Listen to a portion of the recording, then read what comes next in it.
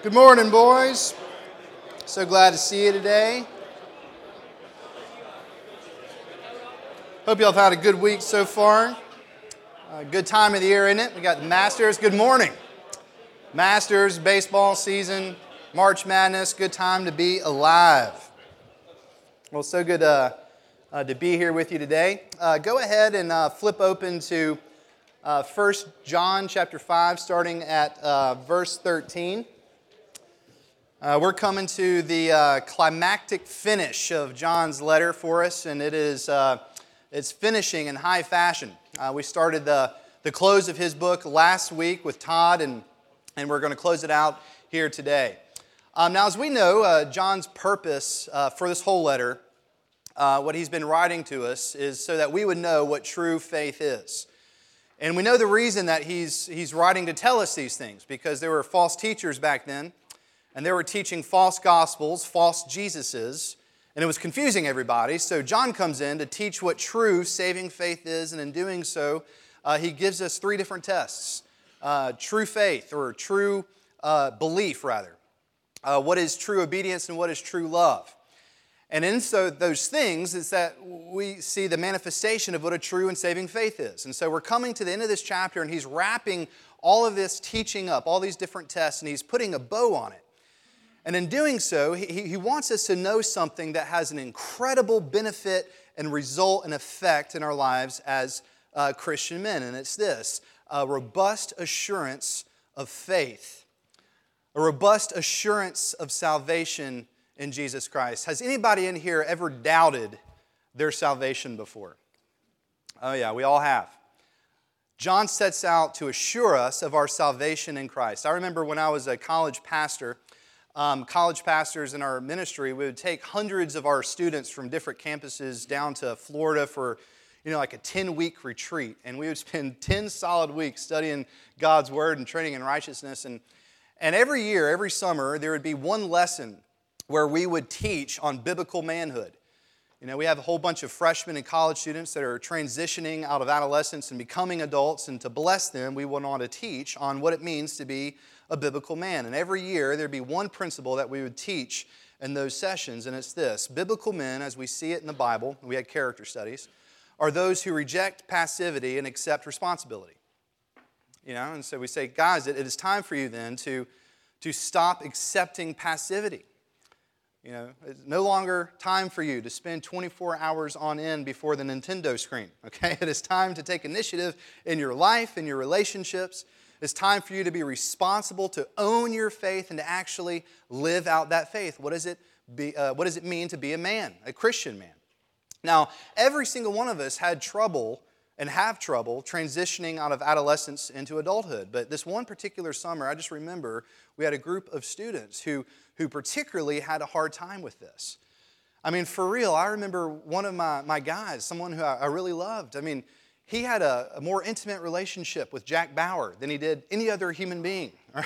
It's like, friend, you are pasty. You need to get out of your dorm room. All right, there are attractive co-eds out there that are a lot prettier than Kiefer Sutherland. Come on, let's engage folks, right? And we just had a really hard time understanding why these folks and these students had a hard time taking initiative and becoming responsible. And as we peeled back the layers, we came to find out that they were rejecting responsibility, accepting passivity, because in their hearts they were struggling with insecurity. A lot of these students came from broken homes or did not have a father who was around that much. They didn't have any positive influences in their life. And they were passive in adulthood. They struggled with adulthood because they did not have someone to tell them truth, to tell them what it meant to be an adult. They didn't know. And because of that, they were insecure. And because they were insecure, they were passive. It's not all unlike a freshman football player. Some of us, like to go to the spring games of our favorite college team. And whenever you're in the stands, you're quick to be able to pick out who the freshmen are, right? Because those freshmen, they don't know the plays yet.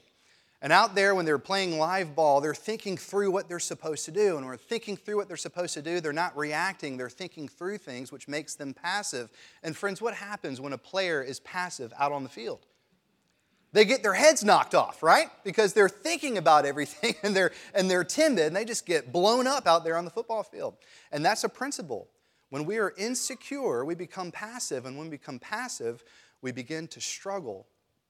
And I bring that up because I'm convinced that as Christians, Christian men, regardless of your age, the reason that we struggle in our faith, the reason that we're allured by the temptations of this world, the reason that we can become timid rather than bold in our faith is because down deep in our hearts, we struggle with insecurity over our salvation. And every single one of us do struggle with that, and John knew that. And I think that's what he believed as well. Because he had a church filled with Christians that had their faith completely kamikazed by false teachers. They're saying, Christians, do you really think you know who Jesus is? Let me tell you, you don't. Do you really know what it means to be saved? Let me tell you, you don't. And so these Christians began doubting themselves. They were thinking to themselves, do we really know the true and living God? Are we really saved? And because of that, they began struggling in their faith mightily. They became timid in their faith. And isn't it true for so many Christians today that because of the continued rise of liberal Christianity, anti-evangelicalism, 1,000 different news sources out there telling you what is true and what is not true, it is easy for us to begin to become insecure of what we know to be true. Do we really know Jesus? Do we really know what it means to be a Christian? Am I really living out the faith? And we become insecure. And so what John is doing here, he enters into our lives and he says, brothers, let me tell you what true truth is. This is who Jesus Christ is. This is what Jesus Christ has done. And this is particularly what He's done for you. And it's when you cultivate that assurance of your salvation that we become confident in our confession. We're able to stand firm against the dangers of this world and whatever this world throws at you. And we become bold in our mission of spreading the kingdom of Jesus Christ in all of the world. And that is John's intentions for us. And that's his intentions for his original readers and especially for us this morning. But before we dive in here to talk about the benefits of this assurance of faith and assurance of our salvation, let us first go to our God in prayer. Please pray with me. Heavenly Father, we thank you again for gathering us as brothers, your children, brothers to Christ, brothers to each other. And Father, I pray that as John prayed a little while ago, that you would fixate our eyes upon Christ. That, Father, you confirm for us by your Spirit that we are your children. And that you would well up within our hearts a deep, abiding confidence of our salvation. And in that confidence, Father, you would propel us to a life lived boldly and joyfully for you. Speak to us, O Lord, for your servants listen. And we pray this in Christ's name. Amen. Okay, John chapter 5, starting at verse 13. He says, I write these things to you who believe in the name of the Son of God, that you may know that you have eternal life. And this is the confidence that we have toward Him, that if we ask anything according to His will, He hears us. And if we know that He hears us in whatever we ask, we know that we have the request that we have asked of Him. If anyone sees his brother committing a sin not leading to death, he shall ask God, and God will give him life to those who commit sins that do not lead to death. There is a sin that leads to death. I do not say that one should pray for that. All wrongdoing is sin, but there is sin that does not lead to death. We know that everyone who has been born of God does not keep on sinning, but he who was born of God protects him, and the evil one does not touch him. We know that we are from God, and the whole world lies in the power of the evil one. And we know that the Son of God has come and given us understanding that we may know Him who is true. And we are in Him who is true, in His Son, Jesus Christ. He is the true God and eternal life. Little children, keep yourself from idols. This is the word of the Lord. There's 4 things that we're going to look at, and hopefully we'll get through them all. The first one, we've already spilled the beans. John's purpose in this is for Christians to enjoy the fullness of their salvation, for them to enjoy the full assurance of their salvation. And we see right there in verse 13, he says, I write these things to you who believe in the name of the Son of God, that you may know that you have eternal life. John is telling us for the 5 chapters that we have studied so far, when you boil it all down, his purpose is the promotion for your assurance of salvation in Jesus Christ, that you might know that you truly do know God and that you truly are saved by God. You remember at the end of Todd's passage last week in verses 10 through 12, John starts talking to us about eternal life. And we saw that eternal life is not a prize for you to be won, to be achieved, or earned, but it is a gift for you to be received by faith. It is a gift that you can enjoy fully in the time to come, but it's also a gift that we can enjoy now. And is completely wrapped up in having faith in Jesus Christ as He is presented in Scriptures. Not by the false teachers, but as He is presented in the Scriptures. And if you have faith in this Jesus Christ, you can know, Christians, that you have eternal life. That is His purpose. Now I'm telling you, for me, that is a surefire testimony that the Word, that Scripture is in fact the Word of God, and that God is good. I cannot tell you how many Christians in my short career that I've had to counsel who have struggled on some level or another about their assurances of salvation. I can't tell you how many times that I've struggled with that myself throughout my life as a Christian. We ask those questions, do I really know Jesus? Have I really believed the right things? Am I really saved? How do I know that I'm truly saved? And we all struggle with that. We all have those questions, don't we? Some of us struggle with those things mightily, and it zaps the joy of your faith from you. But friends, this is surefire testimony then that Scriptures is the Word of God because He spends so much time trying to convince you that you are saved in Christ. Because think about this. How could it be possible that uninspired men, not carried along by the Holy Spirit, that lived 2,000, 3,500 years ago, could have possibly have known that we would struggle with our assurances of salvation today? The answer is they couldn't. They do not have that foresight. It's an impossibility. But God in His wisdom and grace, who is the true author of Scripture, did inspire those men. And He did carry them along by the Holy Spirit to get them to write what He wanted them to write because He knew His children would struggle with their insecurity of salvation. Friends, how cool is this? Do you understand that God purposed John to write what he did in chapter 5, verse 13 of his first epistle before the foundation of the world? Because He knew that in 2017, there'd be 300 some odd men on the corner of Poplar and Goodlet eating bacon together in Second Presbyterian Church studying the Bible who would struggle with their assurances of salvation. That's amazing. 5:13 is testimony that God's Word is in fact God's Word and that He is good. So this is John's purpose, that we would have a robust assurance of our salvation. But really quick, I want us to understand that this is just one peg of his fourfold strategy in all of his writings. In fact, if you take 1 John and the Gospel of John together, you'll see this fourfold strategy clear as day. I just want to go over it with you real quick because I do think it will bless you in your future study of John's writings. His first peg in his fourfold strategy is that we would hear truth, that you would know truth. And we see this in the first chapter of this epistle in the first 3 verses. John tells us that he and the other apostles, the other disciples, they heard things and they saw things in Christ. And they knew what he told us in the beginnings of his gospel account, that Jesus is the incarnate Word, that in Him is the light and life of men. And so he says that Jesus, in Him there is eternal life. Now that's a big deal. And so John says, I can't sit on this. And so in verse 3 of chapter 1 of 1 John, he says, me and the other guys, the other apostles, we set out to proclaim the truth that eternal life is found in Jesus Christ. He wants us to know what is up. And so that is the purpose. Number one, that we would actually know truth, that we would understand the light of the world that Christ has brought into the world.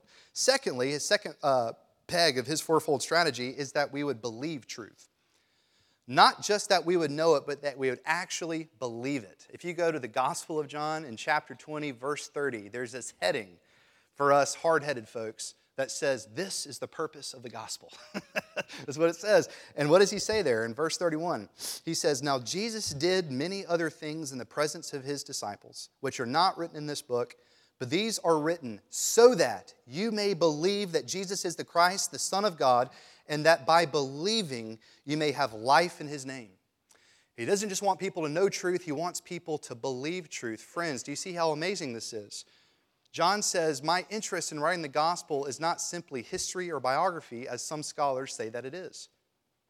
He says his interest in writing this gospel isn't simply so that you would be smarter and know more, as some Christians treat the Bible as if it's a textbook.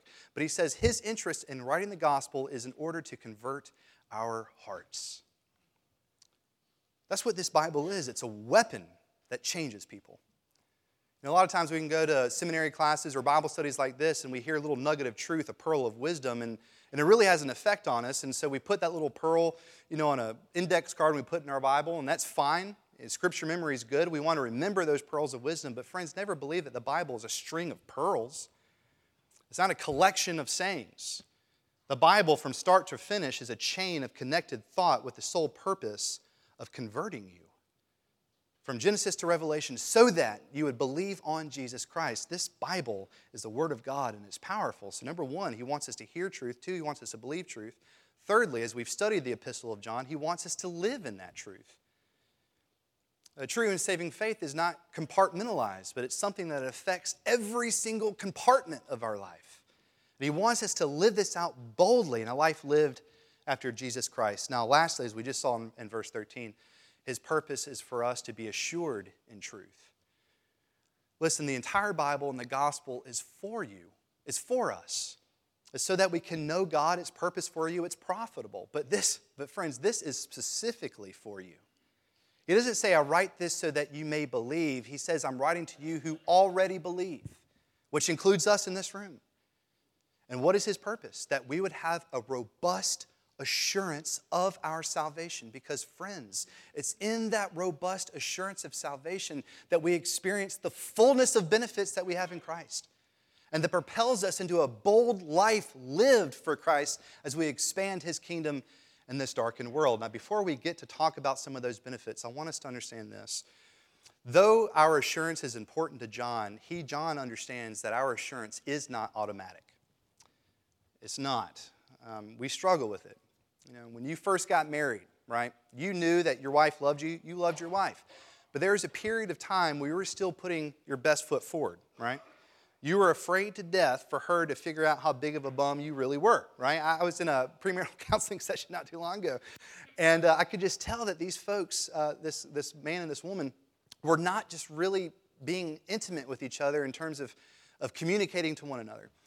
And so I really got down to the nuts and bolts of it and asked the guy, why are you pretending? He goes, I'm just afraid to death she'll find out how big of a jackass I really am. And I turned to the girl and said, hey, he is a jackass. So just go ahead and deal with it. Listen, God loves you. And He will always love you in Christ. But we have a tempter in this world that's really good at tempting you. That tempts you to despair. And what he does is he gets in your ear and he says, you know what, Barton? You are a jackass. And God is done with you. He's headed for the hills. He's through with you. And we experience that sometimes in our hearts, especially when we struggle with sin, that I've outpaced God's grace. Every Christian struggles with that. C.S. Lewis, the great C.S. Lewis, struggled with that. He said he very much struggled with despair in his life, the assurance of salvation. Reasons, the cares of this world, the spirits of this age, most notably, his tempter. We all have a tempter. But friends, when you experience that, remember the purpose of this letter. Okay, it is a tough letter. It's meant to make us search out our faith with fear and trembling, as Paul commands us to do in Philippians 2. But God's purpose is not for you to despair. It's not for you to be fearful. That's not what God puts in you. That's what Satan puts in you. His purpose is for your faith to be confirmed and for you to be motivated and compelled into a robust life lived for Him. Brothers, the Bible is not a textbook to know. It's not just a string of sayings. It is the breathed and living Word of God in which we have life and have life confirmed.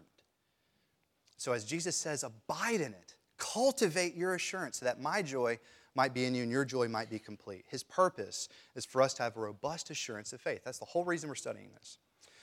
Now, because of this robust faith, this robust assurance, John says when you have that, when you cultivate that, you're able to experience amazing benefits. And one of the ways and one of the areas that we experience this benefit to the greatest degree is when we are on our knees before God in prayer. When you have assurance, when you cultivate assurance, it makes us bold in our personal prayers of petition. When you cultivate your assurance of faith, of salvation in Jesus Christ, it transforms your prayer life. There's been many times in my life where I've fallen to a sin or have struggled with a sin, and I've just thought to myself, there's no way God is going to receive me in His presence. It would just be hypocritical of me. All right, so I'm going to go over here, take care of myself, clean myself up, show like a little season of proving myself. Then I've earned enough cookies and brownie points to get back into God's presence. We've done that before, right? I remember a couple years ago, my wife and I, we got a gift from some of our friends to go watch the Cubs play the Cardinals at Busch Stadium. We're giant Cubs fans, and the Cubs absolutely crushed the Cardinals that day, and it was awesome.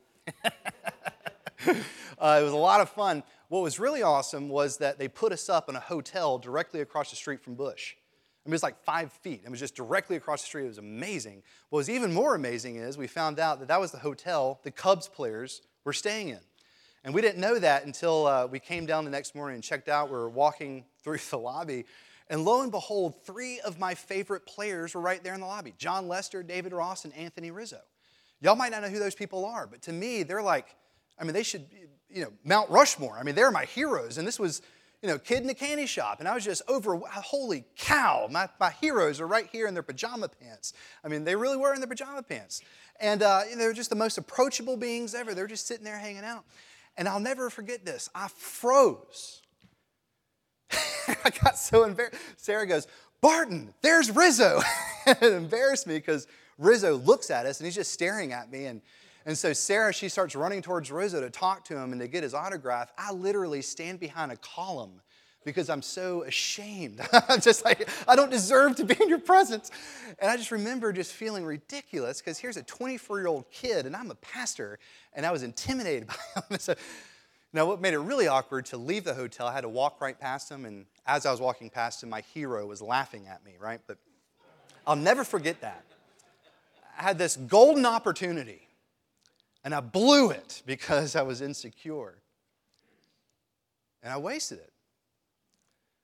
And friends, sometimes we can waste opportunity, this divine gift that we've been given to go before God and to sit in His presence, because we don't think we're worthy.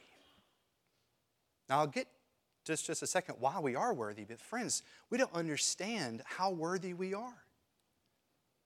And John says, if you understand how assured you are in Christ, it would completely transform your prayer life. You would not hesitate to run before the presence of God and to fall on your knees to talk to Him. Look at this attitude he says that we can have in our prayer life with God. He says, let's see here. He says, we can be confident in our access to God, 14a.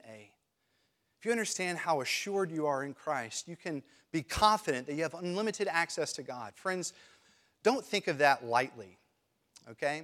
Prayer is not a silly gift. It's not an insignificant gift. I mean, it is a major thing to go before God. The psalmist in Psalm chapter 8, he meditated on how amazing God was, on His holiness, His majesty, and His greatness. And he thought to himself, who am I, God, that you should think of little old me? I am unworthy of being in your presence. Going in front of your favorite sports hero, you think that's significant? Going in front of the president, you think that's significant? Going in front of the king, the queen of England, you think that? Try going before the creator and sustainer of the cosmos, the judge of mankind. People in the Old Testament died for such a thing. You remember in Isaiah when he got caught up in that vision and he caught a glimpse of God's throne room. What did he do? He fell on his face and he said, woe is me. Why? Because he knew that he was not worthy to be in the presence of such greatness. That's why this is incredible, because John says, Christians, you can be confident to go before that very same God. Why? Well, it's not because of you, I assure you, but it's because of Christ in you and what He's accomplished for you. And what has Christ accomplished for you? 1 John chapter 2, verse 2, John says that Jesus is the propitiation of our sins, and by this we have come to know the Father. What does that mean? It means that Jesus is a strong safety, and He has intercepted the Father's wrath, and He's completely dealt with your sin problem. He's removed it. Furthermore, He's given you His righteousness. And when we place our faith in Him, those things become ours by virtue of our union with Christ. Then you go to places like Hebrews chapter 4, which tells us that Jesus Christ, who is our high priest that's able to sympathize with us, He is now ascended into heaven and He sits with His Father. Then He tells us now we can be confident in approaching the throne of grace. Friends, do you know what that means? It means that the benefit of our union with Christ is not simply that you can go before the Father whenever you want. But it means by virtue of our union in Christ, we are already in the presence of the Father. It means that you are already in His throne room, because that's exactly where Christ is. All right, so you're no more out of the throne room than Jesus. You're no less loved by God than Jesus because you are in Jesus. So Christians, when you withdraw from God because you don't think you're worthy, you're completely being irrational because you are secured in Christ. He has guaranteed your access to God. The only question is, are you taking advantage of it? You have access to God the Father just as God the Son has. That is yours. That transforms our prayer life. Secondly, he says that we can be comprehensive in our asking. 14b. He says, ask anything. Here's 3 years of seminary training. What that means is you can ask anything. It's plain as day. No holds barred. You can ask God whatever you want. What this means is God is not your boss.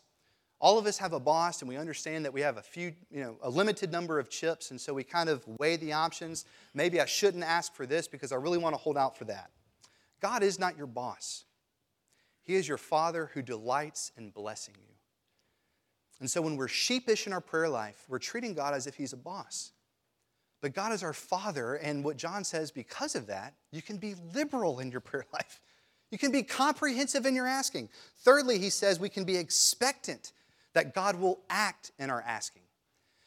There's nothing wrong with us praying over and over again about the same thing, unless we do so because we don't trust God's desire to act on our behalf. Some of us go about our prayer life like we're white-knuckling that thing. We just spew out prayers and anxiety over and over again because we're not sure if God hears us or if He's really going to act on our behalf. I mean, some of us strain so much in our prayer life, we could sprout hair. So we struggle with this. Does God really hear me? Is He really going to act? John wants you to be so secured and so confident that God is going to answer you. What does he say here? He speaks of our asking as being answered as we ask them. Do you see that? What that means is that there's no pending when it comes to God. Hearing is the same thing as answering for God. There's no pending. Now, there might be a delay in our experience of His answer, but we should not doubt that our Father in heaven who loves us hears us and answers us. Brothers, do you understand how transformed our prayer life would be if we actually believed those things? Now, I know some of us feel a little uneasy with that. It kind of feels as if that's a license, that God is some sort of genie that we rub to get what we want to make us happy. Friends, praise be to God, that is not what is happening here. In fact, that would be the quickest way for us to be unhappy if God gave us everything that we thought would make us happy. Show me a family where parents just spoiled their kids rotten and gave them everything that those kids desired, and I'll show you a kid today who's extremely unhappy. That's not what's happening here. John says there's a key to our asking, a key to our comprehensive asking, a key to God answering our prayers, and this is the key, that we pray in accordance with God's will.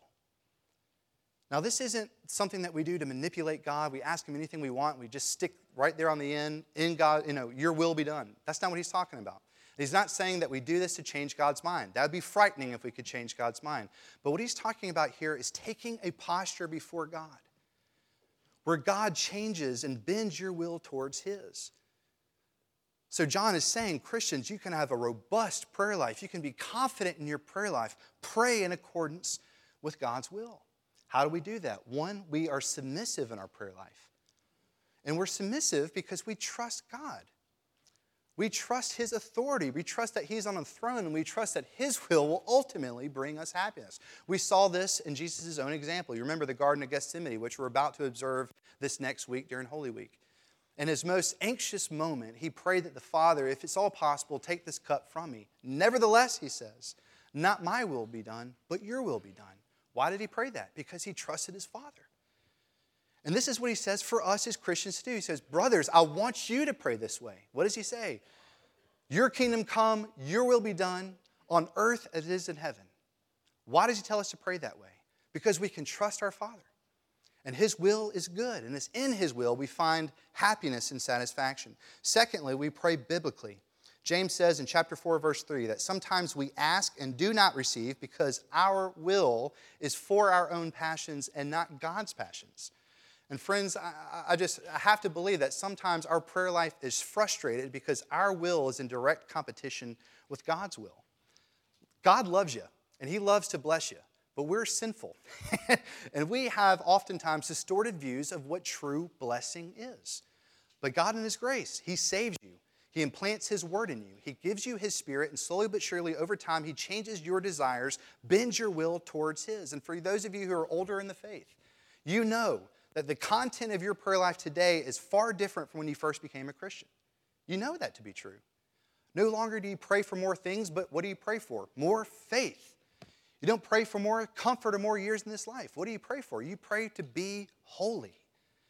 And what John is saying here is, as Christians, we will never be more confident as the children of God in the throne room of our Father on our knees when we pray in accordance with His will. Why? Because He will answer us.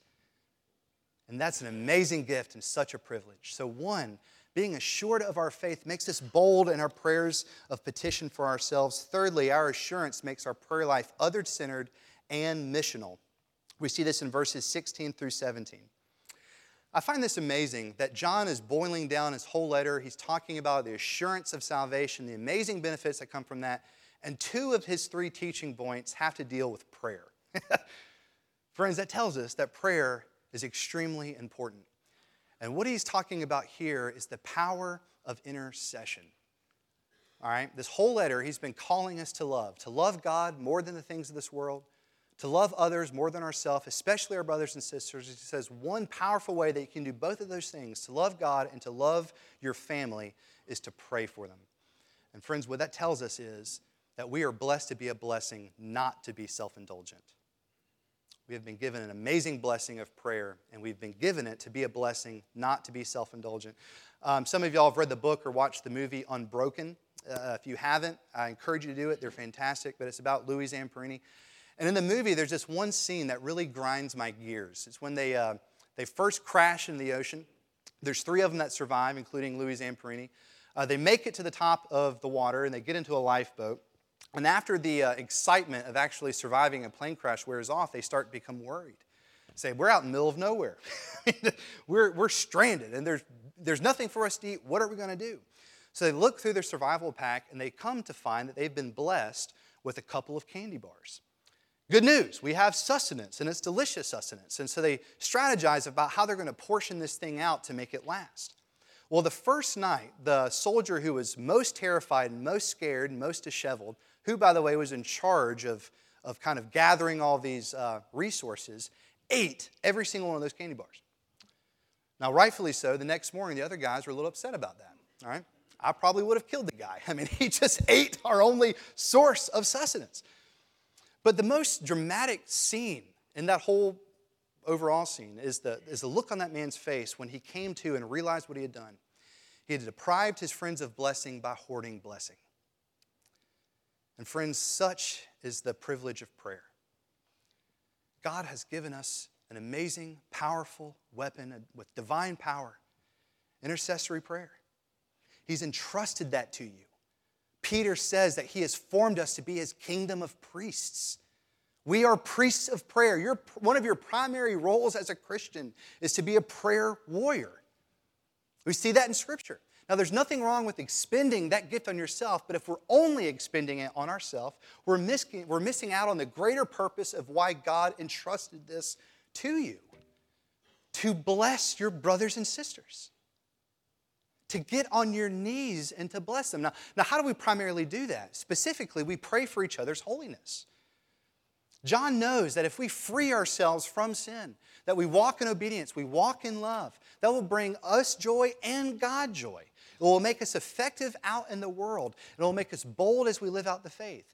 And Christians, isn't it true that those of us who are satisfied in Christ, who are secured in Christ, living with Christ, and actively engaged in spreading the kingdom of Christ, we have immense joy in our life because we're living in our created design and purpose. We are filled to the brim with joy. We are satisfied.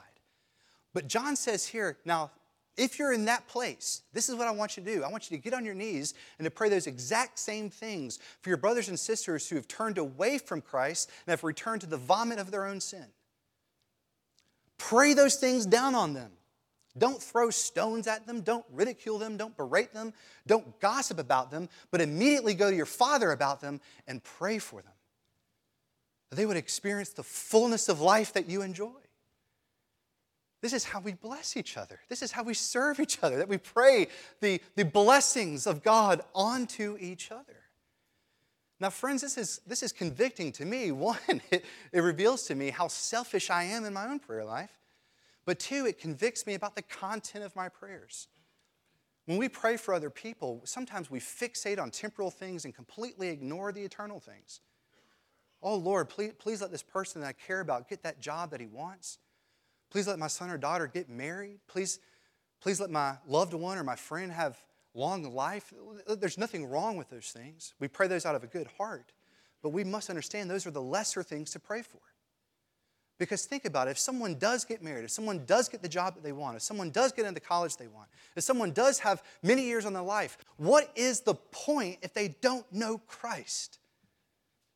What is the point if they're not satisfied in Christ? Because those things, all they are distractions from their ultimate need if they don't already know Christ. So he says, brothers and sisters, get on your knees and pray for one another, that they may be filled with the fullness of joy that you have in Christ. Now, there's that scary little phrase right there, the sin that leads to death. I want to talk about that really quick before we move on. What in the world does that mean?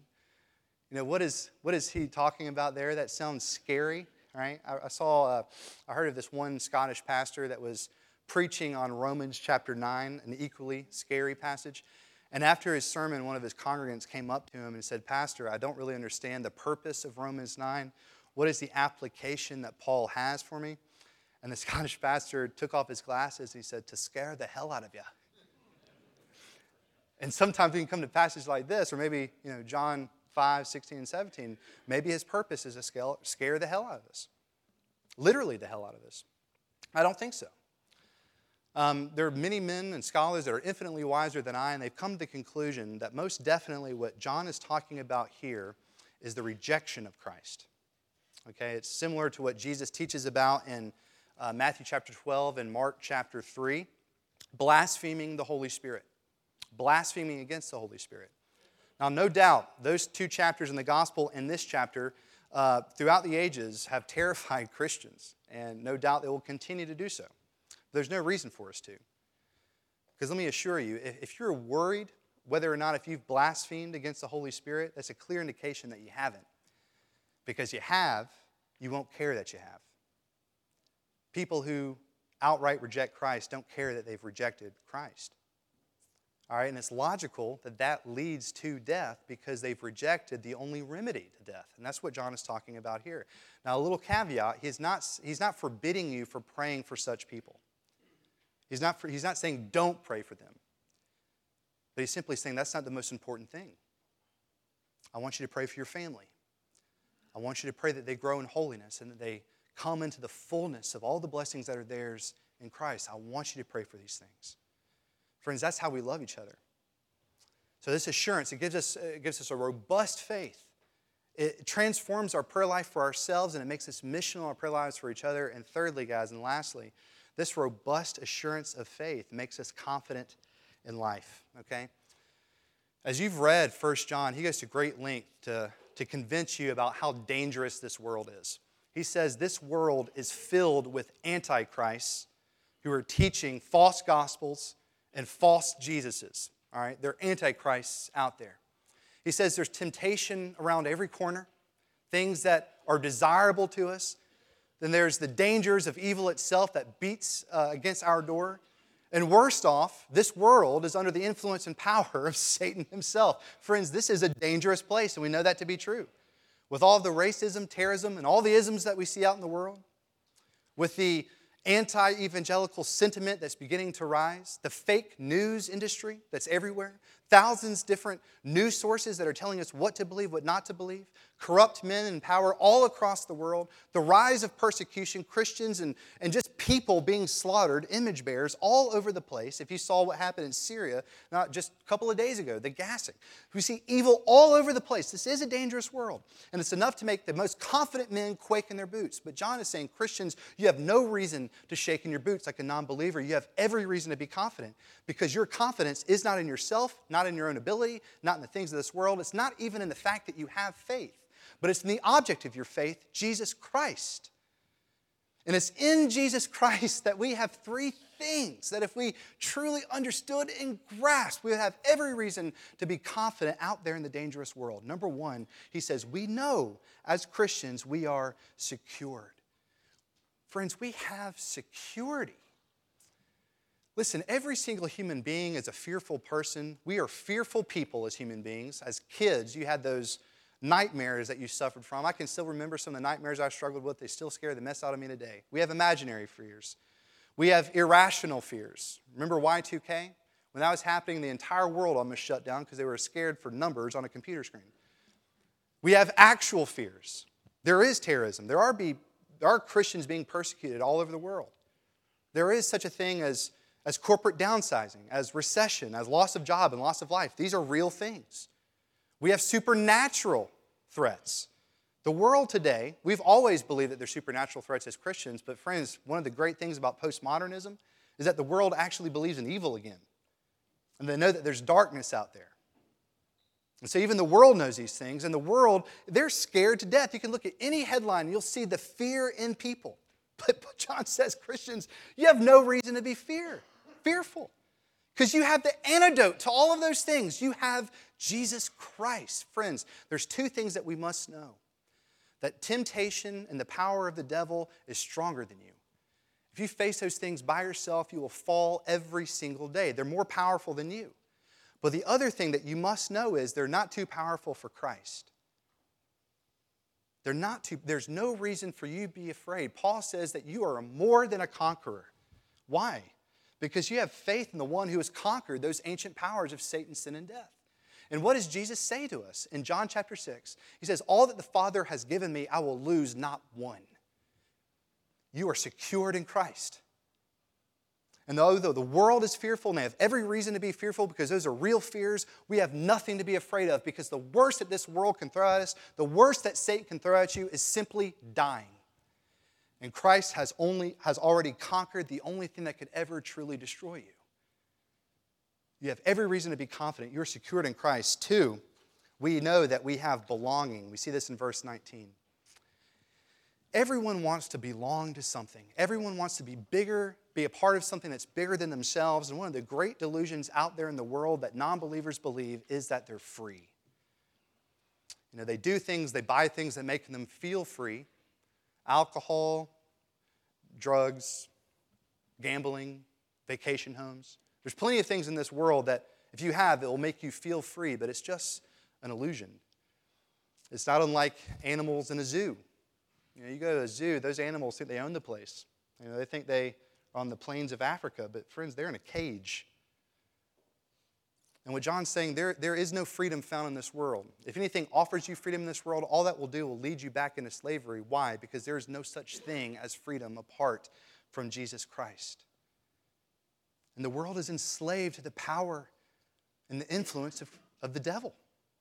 We see this in Isaiah 8, that people actually know that. They know that there's something wrong with the world.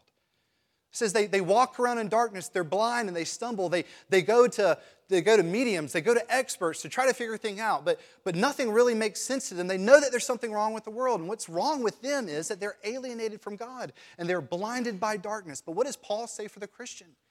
He says, you are God's. You are His children. You can call Him Abba. You're a member of His family. John tells us for 5 chapters that we are children of God. Paul says in Colossians that Jesus has rescued us from the domain of darkness and rescued us into His sheepfold, into God's family. Jesus Himself says that He has gone away to prepare for us a room in His Father's house. Friends, we belong to the only thing that's going to last. And we belong to what everybody really wants to belong to. And we have an opportunity to show to them where true freedom is by our confidence that we have in Christ. We have true security. We have true belonging. And friends, we know true truth. That fake news thing is a real deal. You know, there's thousands of different outlets out there telling you what to believe, what is true and what isn't true. And because of that, no one in the world today really believes any authoritative figure. They don't.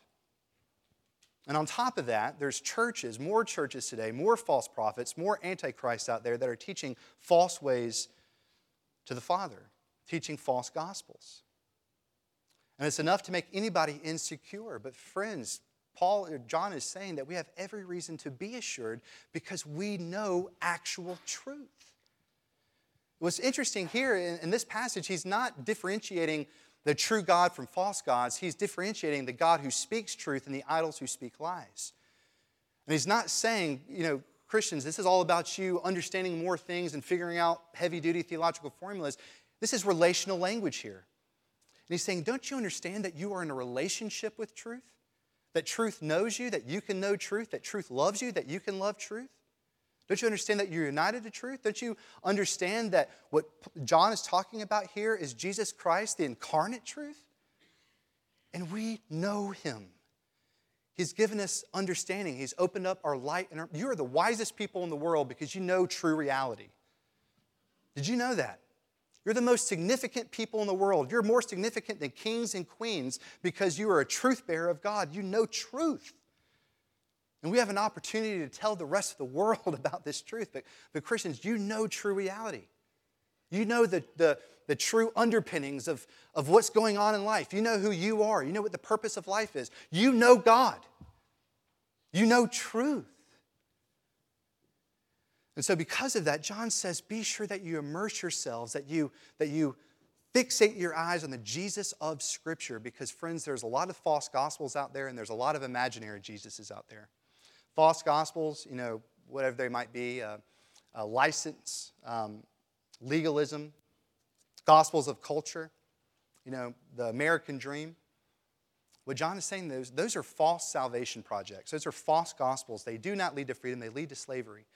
There's false Jesuses out there too.